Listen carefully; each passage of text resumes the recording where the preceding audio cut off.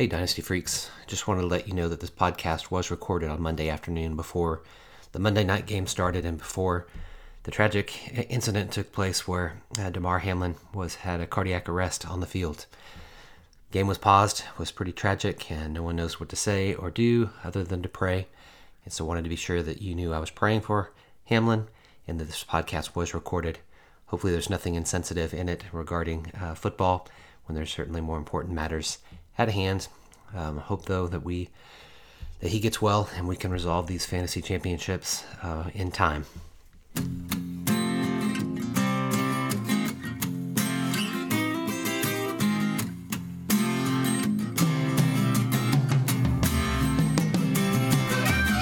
Welcome to the Dynasty Freaks podcast with your host, Justin Christopher.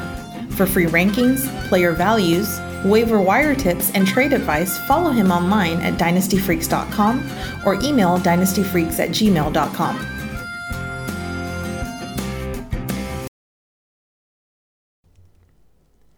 Hello and greetings from Austin, Texas. Welcome all of you Dynasty Freaks. Admit it, you are addicted to Dynasty. I am too. My name's Justin Christopher. I'm a Dynasty Freak. That means I love drafting and trading and scouting and managing all my teams 365 days a year. So to you, so let's talk some Dynasty on episode number 214, the last of the regular season. So sad. By the time you're hearing this, fantasy trophies and payouts have been rewarded. I hope that you did better than I did, since I failed to win a Dynasty League again for the second year in a row, which is rough. It was a very rough championship week, full of surprises, which were mostly unwelcome by Dynasty managers. Still, the 17 weeks have been a blast. We've enjoyed every minute of watching football. I know I have, and following my Dynasty teams along the way. And before I switch into off-season mode next week and start rookie scouting, which will be pretty fun, I just wanted to present a few final thoughts on this championship week from a Dynasty perspective. Here they go. First would be just thinking about this whole championship week. The number one thing that was crazy was the quarterback shuffle. It was the craziest thing leading up to championship week. It was the shuffling of the quarterbacks. The biggest news, of course, was that Derek Carr was finally shown the bench, and then he promptly left the team, leaving Josh Jacobs and Devontae Adams and Darren Waller managers with Jarrett Stidham to be the guy that's going to move their offense. And to their great pleasure, he actually played better than Carr in recent weeks. But the same cannot be said for all the other teams whose quarterback situation got shaken up leading to championship week. The Cardinals started David Blau instead of Trace McSorley after Colt McCoy also couldn't play, so arguably their fourth-string quarterback. The Eagles turned again to Gardner Minshew, who really laid an egg this week, especially compared to last week versus the Cowboys. Mike White returned for the Jets, but he had his worst game of the year as a starter. Carson Wentz played terribly. More on him in a moment as he made his first start back after coming in a little bit at the end of the last game. Tyler Huntley started ahead of Lamar Jackson, who could not move the offense. Nick Foles was still named the starter after a terrible first start of the season last week. He got injured, and then so Sam Ehlinger was the one who had to complete the game. And then Teddy Bridgewater was starting for Tua Tagovailoa, and he was because of his concussion protocol, but then he broke his finger, so Skylar Thompson had to come in to play for him. Josh Dodds started for the Titans on Thursday night too, and at least he looked okay, better than Malik Willis. But still, every quarterback shuffle throughout this week brought their team's dynasty fantasy production way down, except for Jarrett Stidham, making this championship week pretty much a beatdown for dynasty managers, I think.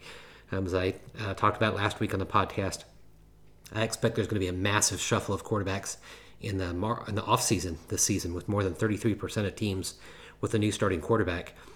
Too bad we kind of got a taste of it early, because it felt like that's what had happened this week, and of all weeks during championship week, affecting so many teams. Not really a dynasty take there, except that this is going to happen next year too. Quarterback shuffle is going to be big next year. Don't be too secure in your Superflex leagues that you have a starting quarterback, because you might not.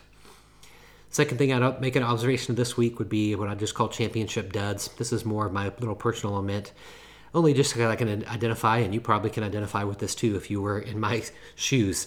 Many players that carry dynasty teams into championship week were just total duds this week, and didn't, particularly the week when it counted for the most. Depending on how well Joe Mixon plays on Monday night, I scored the lowest or maybe the second lowest points of the season in my lone Super Bowl mashup. I'm sitting right now at 74 points in the PPR league because I had to start Gardner Minshew because Lamar Jackson was injured and Derek Carr got benched. But then I was still confident because the players that I wrote into the Super Bowl were great. But this time they only scored one touchdown between all of them. Unbelievable.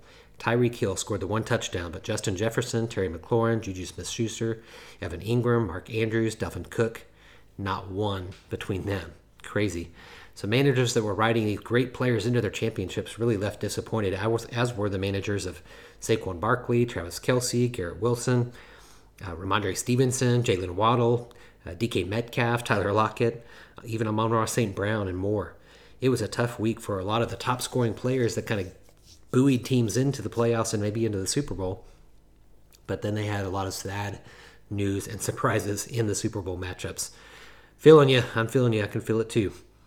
Then I would also say, in addition to that, what was crazy is there were some big bummer blowouts. So fantasy production by a few teams was really affected drastically because of the early blowouts by teams that didn't need to win.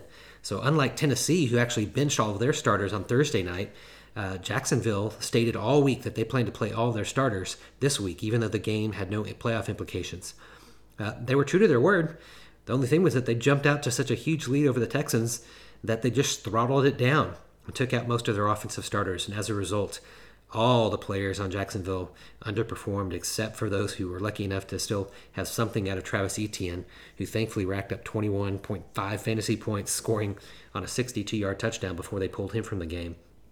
It was not as bad, with the Giants and the Lions, but those teams jumped off to big leads too. And they didn't really pull players, but they stepped off the gas a lot, were more conservative on offense. Only Daniel Jones and Jamal Williams left their dynasty managers happy in championship week on those two teams.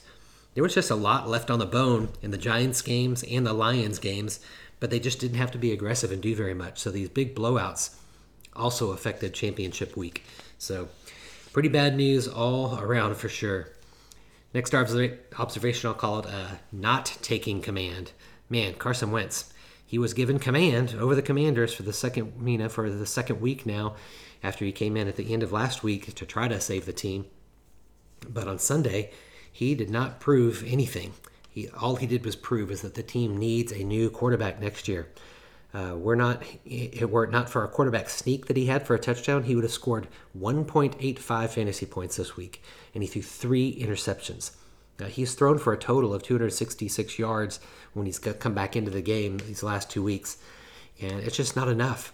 The production of Terry McLaurin and Jahan Dotson, who should be one of the best young receiving duos in the NFL, aren't. And Wentz's starting days, I think, are over in the NFL. He might just get that one start and automatically be pulled next week. The Commanders, have so much money in him, it's going to be interesting to see if they keep him as a backup or if they just pay the price to cut him. I don't think he's a tradable player, but he's not going to be a starter anymore. He's a career backup from here on. And the Commanders, what they should have done is they should have turned to Sam Howell much earlier in the season, but they stubbornly thought that they can make the playoffs with Wentz and Heineke, or even go further into the playoffs when they should have known they can't with those two guys. That was a huge mistake. Howell better start this week in Week 18, so they at least get to have him have NFL action live, not preseason, but live game at least once to see what they have in him. Pretty difficult to watch the whole Washington offense suffer because their quarterback was so bad. Next one, don't blame a bad quarterback, but blame a quarterback for just mixing it up too much. I'll call it KC confusion. After nearly an entire season of consistent production as Patrick Mahomes' second highest target, Juju Smith-Schuster has been overlooked the last 2 weeks. Of course, they happen to be our playoff weeks, right? And I'm starting to wonder if he's going to be on the team next year at all, if the surrounding players get more involved at the end of the season like they have right now. As Jerick McKinnon has gotten more involved in the offense, especially in the passing game, younger players like Sky Moore and Kadarius Toney are getting more involved. Juju really could be the last man out.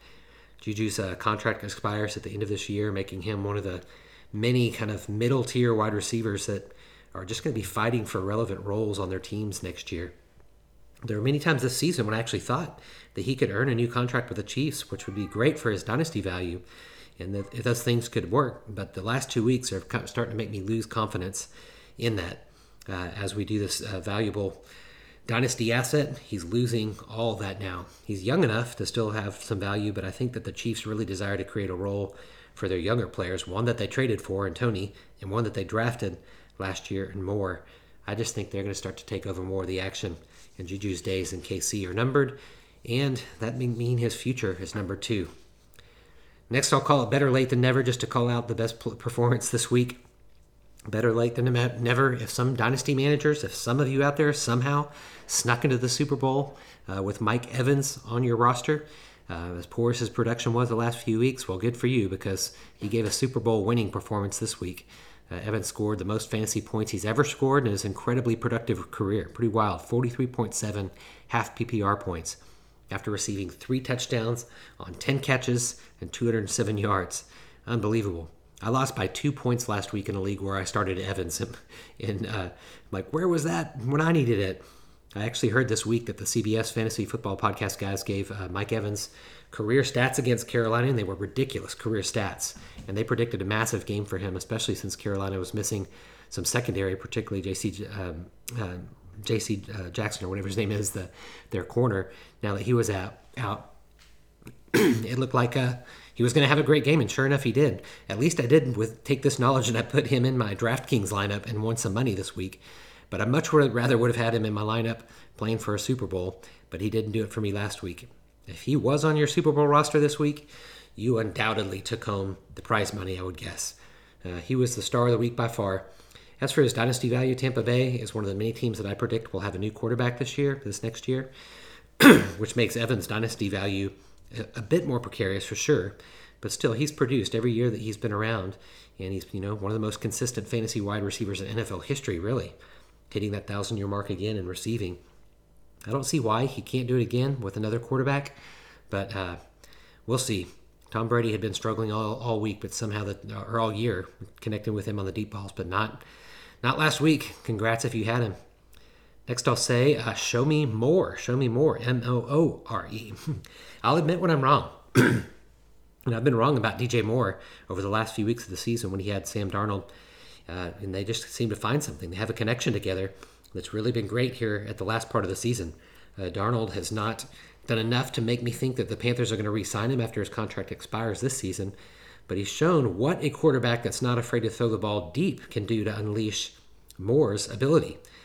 Tua Tagovailoa is the only starting quarterback with more yards per attempt than Darnold, if you count 75 attempts or more.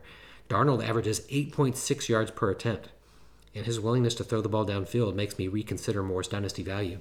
In the games when Moore has been healthy, this is crazy. And when he's been healthy and playing with Darnold, he's averaged 25.6, 14.6, 16.6, and 19.5 yards per catch, and he scored a touchdown in every one of those 4 games. Hopefully the new coaching staff, whoever it is, if Wilkes doesn't end up getting to keep the job, whoever it is, they're going to watch this film and they're going to learn that they need to deploy Moore the same way downfield, and they need to sign or draft a quarterback that's willing to throw the ball deep. If they do, I'll recant my previous takes on DJ Moore and see his dynasty value rise a little bit more, in my opinion. 2 more for you here. A couple more for you. I think 3 more here. We've got Show Me the Money. Show me the money. I'll admit when I'm wrong, like I just did with DJ Moore, but I'll also boast a bit when I'm right. Daniel Jones is one of the players that I talked about most leading into the season because I believe that Daboll, new head coach, would change the Giants' offense for the better, make Jones a more consistent quarterback. He's not considered a starter in one-quarterback leagues by most people, but really he should be. He was already the 11th ranked quarterback headed into Sunday, and after his 38th-point game, he's going to move up ahead of Justin Herbert, Jared Goff, and Justin Fields on total points, quarterback points this week. It's crazy. He gets a lot of his fantasy points on the ground, and after Sunday's 2 touchdowns running, he's 5th in the league as a quarterback in rushing yards with 708, tied for 3rd with most rushing touchdowns with 7, tied with Josh Allen. Now, Brian Daboll, the head coach, he's not going to make Jones into Josh Allen like he did in Buffalo, but he can make him a much better quarterback than he already has. The Giants chose not to re-sign Jones before the season started, but now I think they're going to have to pay him because he's led the team to the NFL playoffs for the first time since 2016. So good for Daniel Jones, and I'm glad that my take on him has been right. I've got him as quarterback in a couple of my Superflex leagues, and super happy to have him there.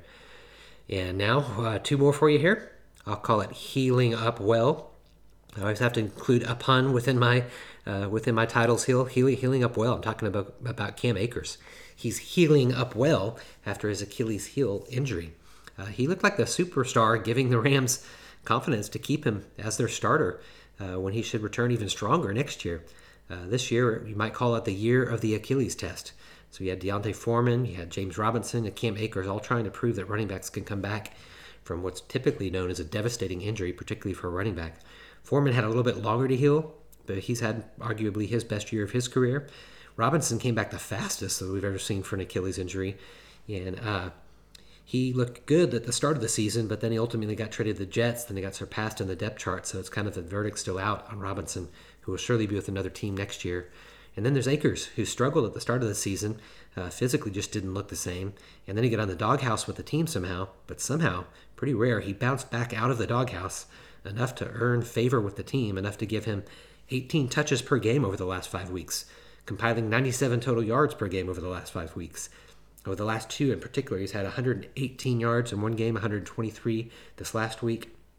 And more than that, he's just looked good. He's looked fantastic.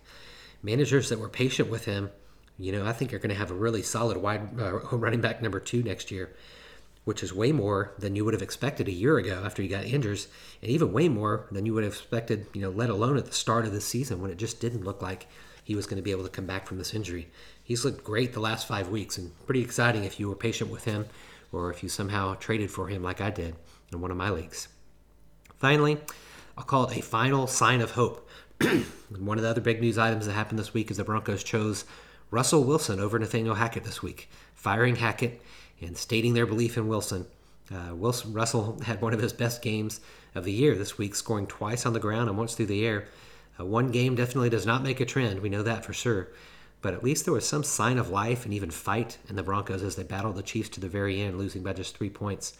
From a dynasty perspective, it is significant that the Broncos chose Russell over Hackett. Because of their financial commitment, they kind of had to, but it was still just a tiny sign of faith. Whether sincere or contrived, several players spoke out in Wilson's defense this week, and it just looked like on the field that they were playing just a little bit harder with Hackett out of the picture. If Wilson's going to revive his dynasty value and boost the value of other players around him on the team, I think he just needs to become a better teammate and less of a prima donna. I actually named my dog after Russell Wilson. Some of you know that. And this year, the real Russell Wilson made me regret naming my dog after him. It's less about the quality of play. It's really just more about his attitude, his prima donna tendencies. Hopefully he can regain the locker room, act like he did when he first, was signed as a third-round draft pick and had to prove himself in Seattle. He needs to take on that same attitude, come back, win back the Broncos locker room. I'm not sure if he's going to be able to do that. He may be too far gone from the mental side of that, in my opinion. But I sure hope he does, because he really was a fun player to root for when he was doing great. And we want him to raise the dynasty stock again of all those Broncos players that are really a lot of, young weapons that could develop. All right, I tried to stay positive, even though I didn't win any championships. If you're listening, I hope that you won yours and you're rejoicing on this Tuesday morning if you're listening and when it comes out. I do appreciate your support for becoming a Dynasty Freak and a fan. I'd be honored if you take time to rate and review the podcast on Apple Podcasts. I'd also be honored if you'd like to contact me at dynastyfreaks@gmail.com. That's dynastyfreaks with 2 E's. Love to hear how your season went and connect with you. Again, thanks for listening. I appreciate your support. I do want to become your most trusted voice in the Dynasty landscape. Off-season's coming. I'm going to keep the podcast coming out on a weekly basis just like this, but shifting the topics to lots of other things Dynasty. That's why it's fun to be a Dynasty Freak and keep staying involved all season long. Until next time, you know what to do. Go out there and get freaky. Thanks for listening to the Dynasty Freaks podcast with your host, Justin Christopher. We welcome your thoughts and advice. Let us know what you'd like to hear on the podcast or see on the website to help you dominate your league. Justin prides himself in responding to every email, so hit him up anytime at dynastyfreaks@gmail.com and follow him on Twitter @LonghornJustin.